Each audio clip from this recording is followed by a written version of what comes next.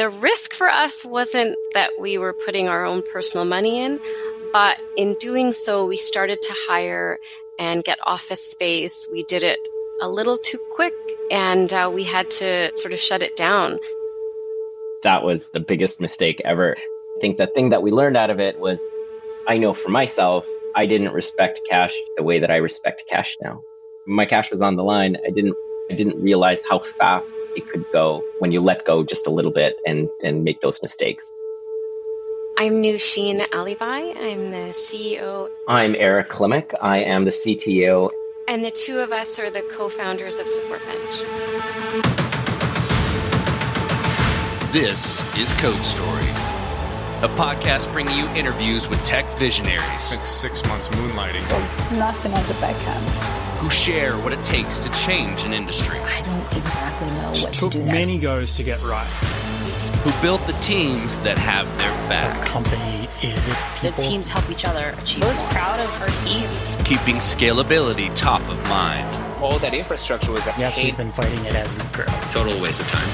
The stories you don't read in the headlines. It's not an easy thing to achieve, mind Took it you. off the shelf and dusted it off and tried it again. To ride the ups and downs of the startup life. You need to really want it. Not just about technology. All this and more on Code Story. I'm your host, Noah Lappart, and today how Nooshin Alibhai and Eric Klimuk is taking customer support to new heights for the enterprise. This episode is supported by Terso. Terso is the open-source Edge database from the creators of libSQL. Do you put your edge computing close to your users? You should put your data there too. Terso makes this easy utilizing the developer experience of SQLite. Access a free starter plan at terso.tech/codestory. Terso, welcome to the data edge. This episode is brought to you by our friends at MemberStack. MemberStack is the fastest way for you to launch a beautiful Webflow MVP with robust authentication and smooth payments integration. Join companies like Slack and American Airlines in serving millions of members every single day. Get started for free by visiting memberstack.com/codestory. Nooshin Alibhai has a background in sales, event planning, and entrepreneurship. Outside of her professional life, she enjoys Latin dancing, which is actually where she met her co-founder, Eric. Eric Klimuk has also been in entrepreneurial roles throughout his life. Eventually, he dove into enterprise customer support, which led him to his current venture today. He attributes his love for salsa dancing as a major part of his professional successes. Both Nooshin and Eric enjoy spending time with family and friends to help decompress from the startup life. Eric spent many years in customer support and found it incredibly difficult to deploy a new platform into his support group. He set out and built a tool set for the company he was at to use, and it went viral. When he figured out nothing existed in the market like these tools, he decided to build something for the world. This is the creation story of Supportbench. So Supportbench is a premium customer support software for B2B enterprise. And I know that that's a mouthful. To give you context, if you're familiar with Zendesk, a lot of companies, when they're starting up, even if they expand to, say, 10, 20, 30, 50 million ARR, they can comfortably live with Zendesk. But at a certain point, you start to grow as a tech company, and it's challenging for you to scale. Your workflow and your support department becomes more complex, and you're needing a lot more feature sets. And there just isn't anything adequate at that size and scale on the market. Most support systems are like Zendesk, where they're great for high volume, simple, quick communication, but can't do much beyond that. And as soon as your company increases in size and complexity, you're sort of bringing on another tool and another tool. And before you know it, these incredible support engineers are sort of have this volume of tool sets on their desk, and it becomes really overwhelming. You lose insight into your customers and oversight into the department. So we built Supportbench to solve for all of it. So these incredible support engineers have everything in one platform that's fully integrated, communicates well, and the reason I think it's such a phenomenal platform is because it was built by a frontline support engineer, which is Eric. He built it to solve all of these enterprise problems. So you have the person with the pain point building this incredible solution. So I started going and working through enterprise support from Autonomy, HP, and then eventually ended up at Sophos, which is at the time was not a large company at all. It was a super hyper growth company, and I worked my way up, worked in every single part of support. Eventually, I got tasked with the job of trying to be able to get a new platform in there. It was such a difficult experience to be able to get something in there because there was nothing that could manage that kind of growth and complexity. We tried every single system, and we eventually ended up with one, which ended up being a complete failure. I was a manager at the time, and what I wanted to do was I needed my guys to be able to manage these big enterprise companies like WPP or GE or all these big guys. And we had no tool that could actually manage them in a way where I could look at analytics, I could look at what's going on with these customers on the fly. So I built the tool set to be able to do that. Eventually, kind of went viral, and it took over the entire infrastructure of this company, which was great. I realized at that moment, once we had somebody from Gartner come in that kind of mentioned that there's nothing can really do this. There's different tools on the market, as you know, enterprise tools for support, but they were all built with very different purposes. Zendesk is really built for e-com and smaller help desks. That's the genesis of the project. And Jira was built off of project management at its heart. Salesforce was built for sales teams. ServiceNow was built for ITSM. And there was nothing really on the market that really focused on B2B. And that's kind of where I started building it. And that's kind of the genesis of the project. Let's dive into the MVP. This one will be for Eric. Tell me about that first product you built. How long did it take you to build? And what sort of tools did you use to bring it to life? I've always worked inside of Microsoft products, so I went straight to my roots, and I went straight into .NET. And right from the get-go, I knew that I couldn't build infrastructure in place, so we went straight to use Azure as a platform.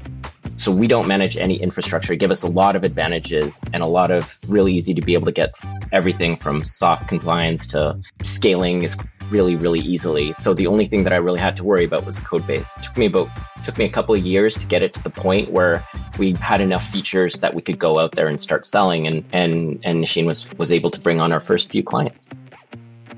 I'm going to stick on the MVP for a minute. When you're building anything, you've got to make certain decisions and trade-offs around maybe approach, technical choice, or tech choice. You mentioned Microsoft, maybe acceptance of technical debt, or even architectural design. Tell me about some of those that you had to work through and you had to make. And specifically, I'm curious about how you coped with those decisions. Everything that I've always built was a single purpose for something. It was to have a certain job done at one particular company that solved the problems of one particular requirement.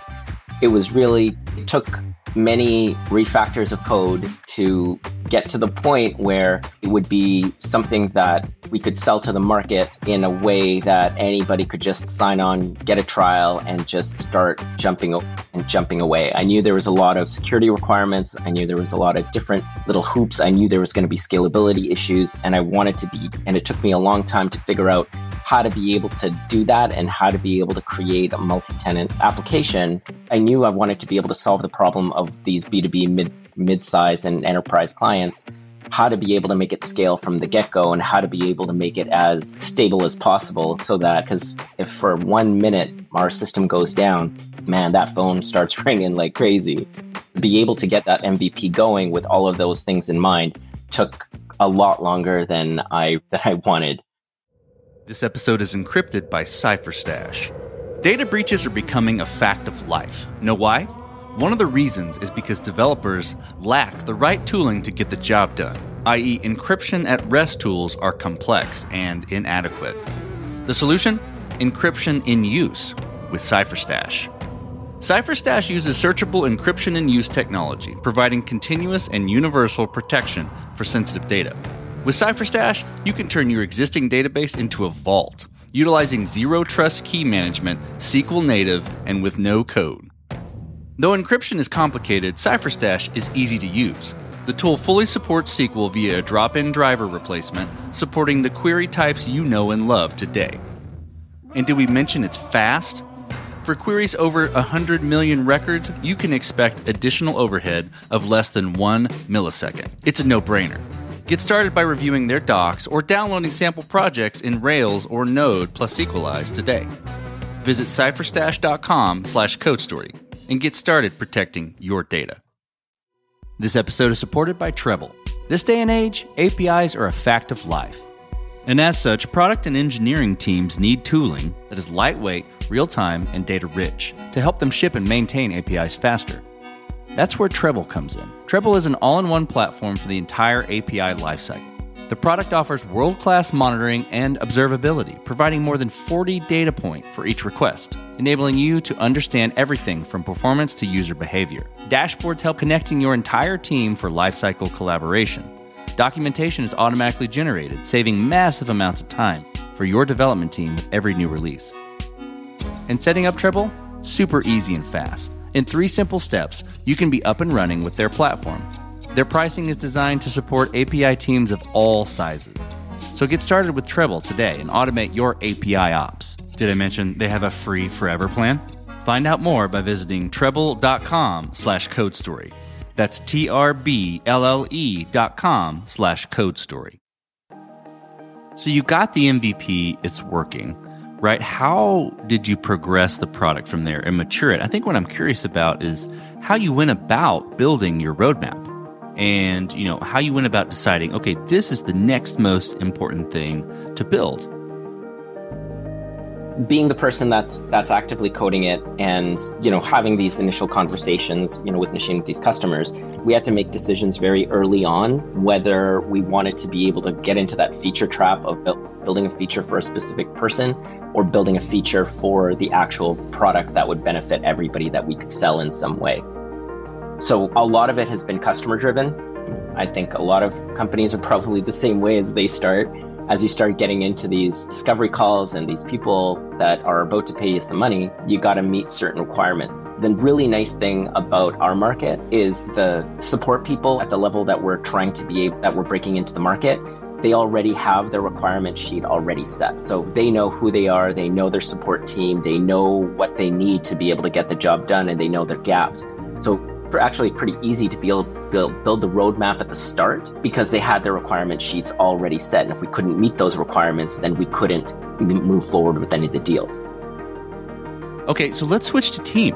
And this will be interesting. I'm always curious how a team goes about this. So how did you build your team? And what did you look for in those people to indicate that they were the winning horses to join you? Along the way, one of the areas that Eric and I have really focused on, and I think it has done huge benefits for us, is we've always tried to align ourselves with other incredible entrepreneurs that are steps ahead of us. They can almost, they're clairvoyant. They almost show us the future, what to step into. And people in our industry are very generous with their time and advice. And so I have an immense amount of gratitude for these great people. One of the things we learned really early on, that's going to be a very big expense for you. Make sure, you're cognizant of your runway. Hire very slowly, fire very quickly. And I think a lot of what we took from the advice we got was we're going to take our time. We're going to find incredible people, really good staff with vision that are excited about working for a startup, that can sort of see that we're going to be doing great things into the future and sort of have that startup vision. So we were always really careful and cautious about who we hired. But once we had them, we treated it like a community. Eric and I are very cognizant of, we work for our staff. We create a really good, healthy environment. We try and keep communication channels open. We try and facilitate whatever they need, increase the joy of their job and make sure, their mental health isn't suffering. So we had like extra meetings during COVID to make sure everyone was doing well, if they needed extra time off, if they needed more time with family. And I think we've always tried to be that way. So when we've hit bumps along the road, we've had very patient staff that's been very engaged in the company.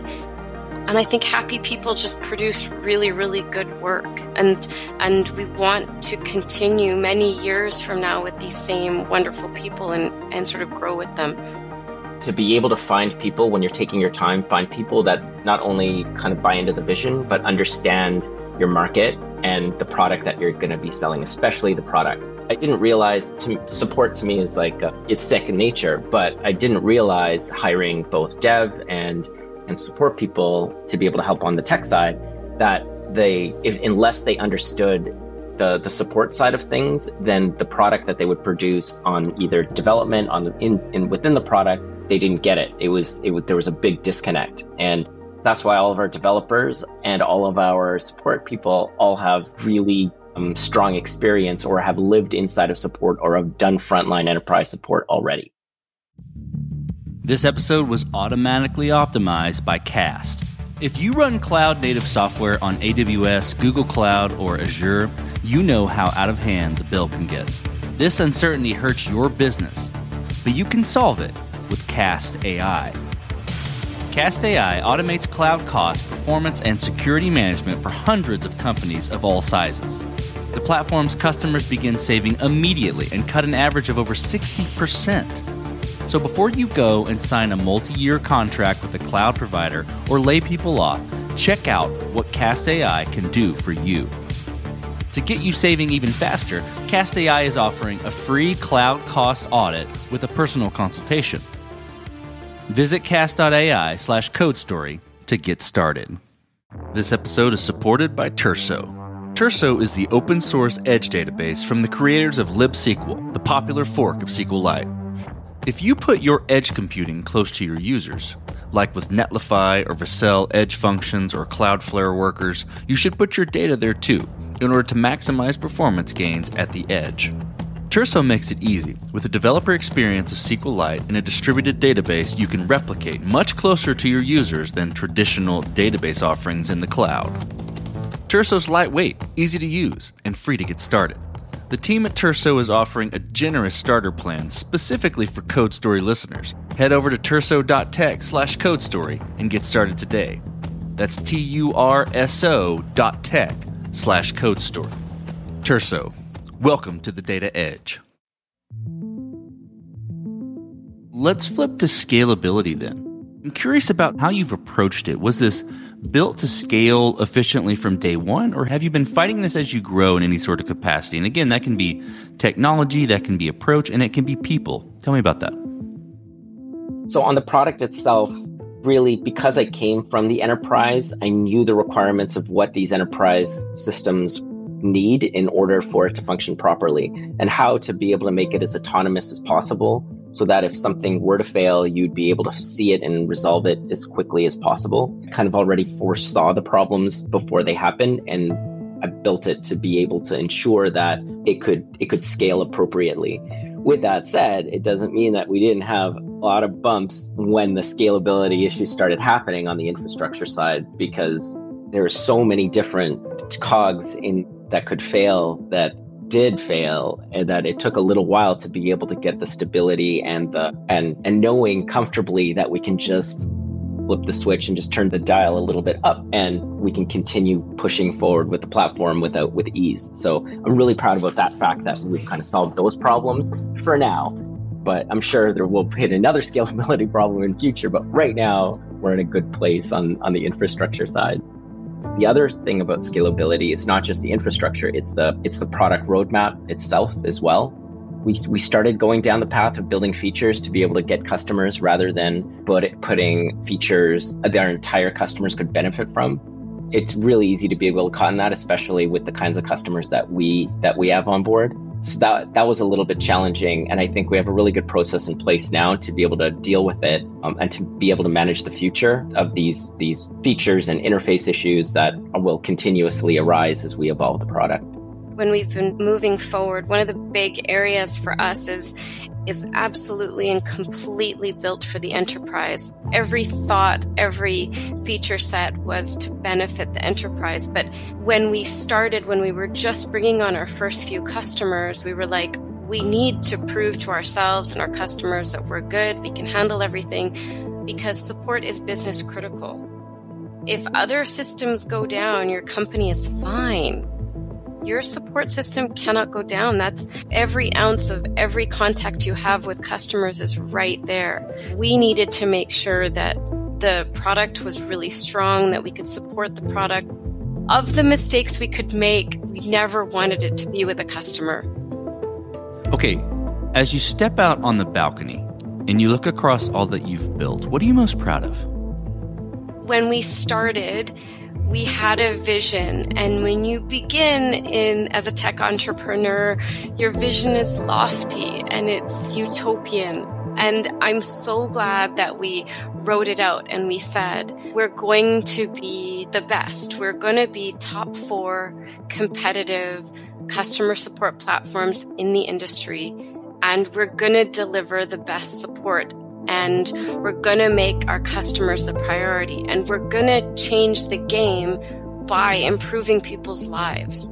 So we weren't really entirely focused on the bottom line. We were like, revenue will come if you're delivering incredible product and service and your passion is in it, revenue will come. But we said we wanted to be one of the bigger players and really change the landscape of support and deliver this incredible, incredible product for these people that we were so aligned with our thinking, these amazing frontline customer support engineers. And I'm really proud that we didn't veer off, that we had opportunities along the way to say, align with umbrella companies that would have pushed us in a different direction because it suited equity, or would have pushed us to align with partners and resellers that, would have taken us off our trajectory, might have made us focus more on, the bottom line of the company rather than the vision and the dream.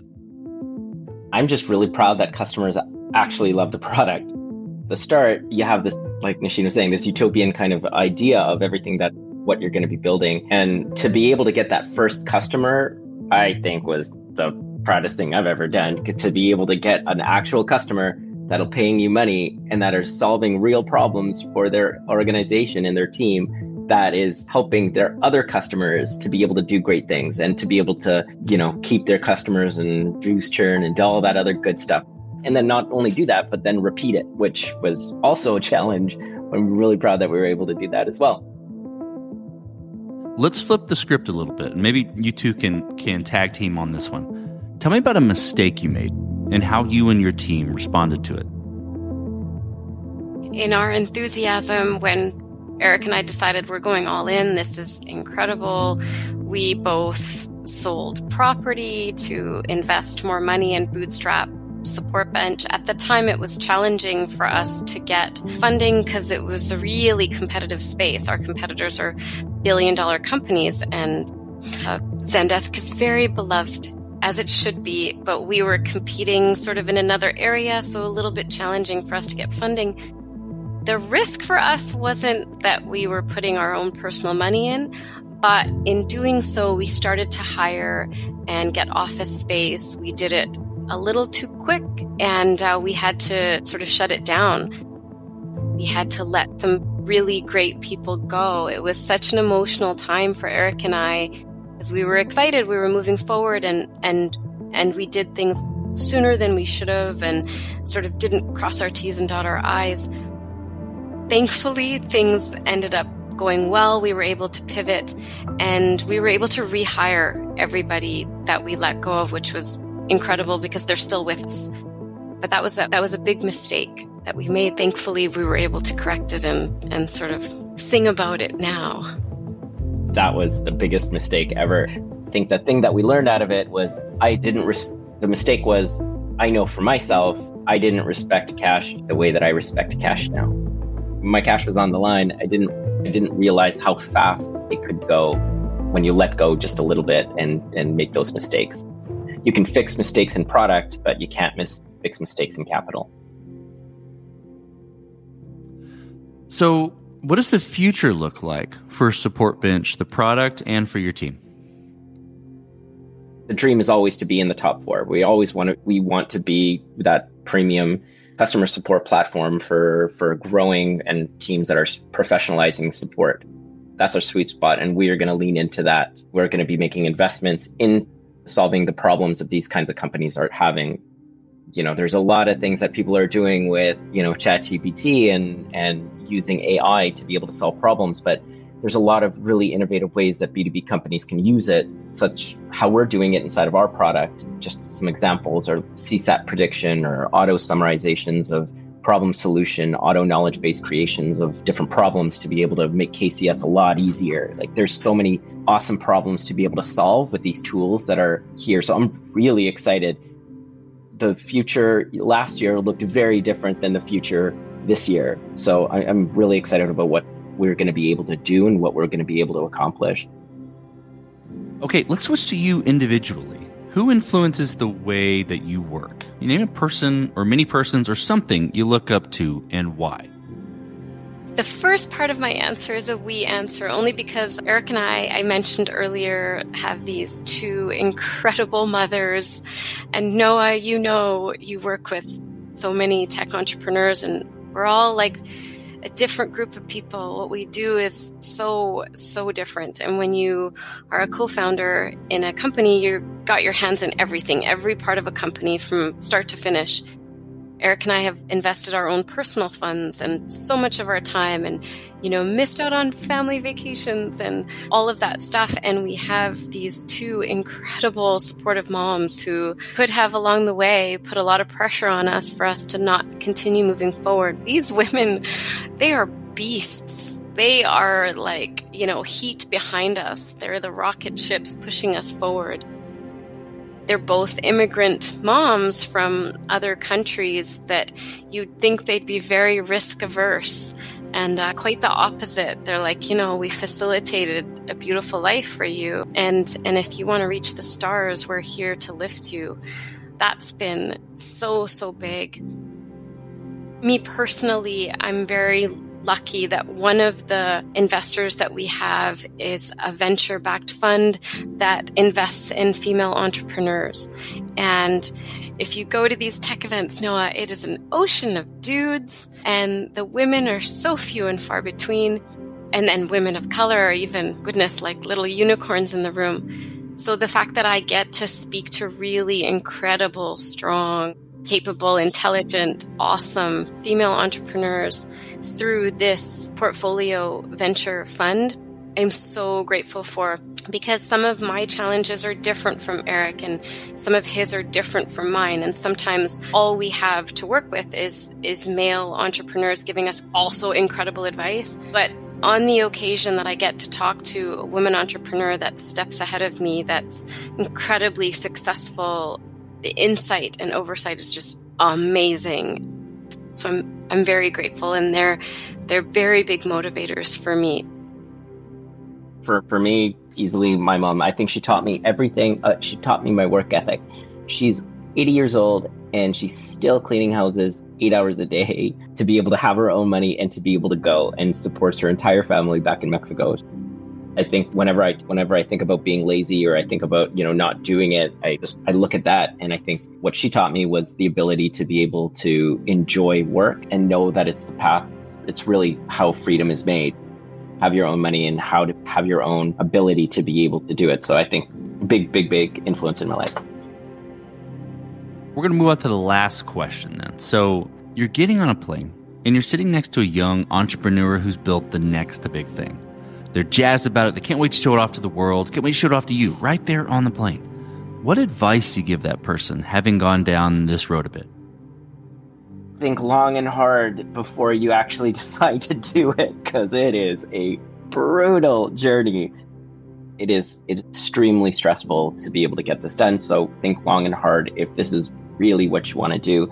And if you do decide to do it, then really just go all in and make it happen. You're going to fail a million times and you're going to win one, and then you're going to fail another million, and then you're going to win one. So be cautious of, you go all in, but make sure you keep that cash on hand, and you make sure that you talk to the right people, align yourselves with the right people. There's a lot of sharks out there when you're first building a product about promising you the world, and from go-to-market advisors to, salespeople. So be very wary about people, but just if you're going to do it and you're convinced about doing it, just hold your cash, make sure you do things methodically from start to finish, and don't just jump without actually having a solid plan to be able to go to market on whatever product that you have. I would say get very happy, comfortable with a ton of rejection. Just be like, I love it. I love the rejections. I can handle 8 to 10 rejections today. One thing's going to go right. And I'm totally comfortable with that. And yeah, I would say, not to be morbid, but if you are comfortable in a job where you work for someone else and you can come home and just relax and not think about anything, that's a great life. If you want to be thinking about your company all the time, the work that you're doing and where you're going to go from here, then yeah, running your own company is the way to go. Earlier I mentioned, if you are starting this up, aligning yourself with wonderful people, incredible, but also being humble and open enough to take all of that advice in. No matter what you know in this industry, each day you come across something you've never seen before, never experienced before, don't know how you're going to move forward. Things are changing so rapidly. You have to pivot so quick. So you really want to be open and humble to receiving that advice and guidance from those that have gone before you. And then lastly, go with your gut too. You've taken all the advice, you've taken all the input. Sometimes you just know. You have to trust yourself that you know how to make that next step forward.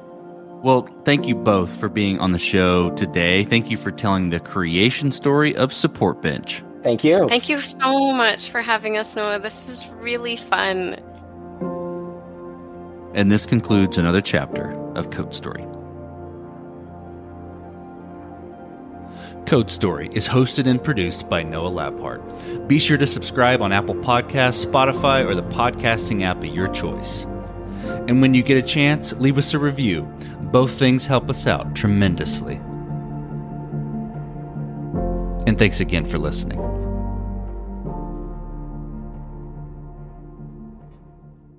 At Parker, our purpose is simple. We want to make the world a better place by working more efficiently, by using more sustainable practices, by developing better technologies.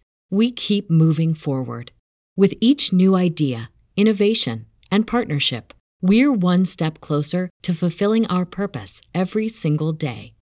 To find out more, visit parker.com/purpose. Parker, engineering your success.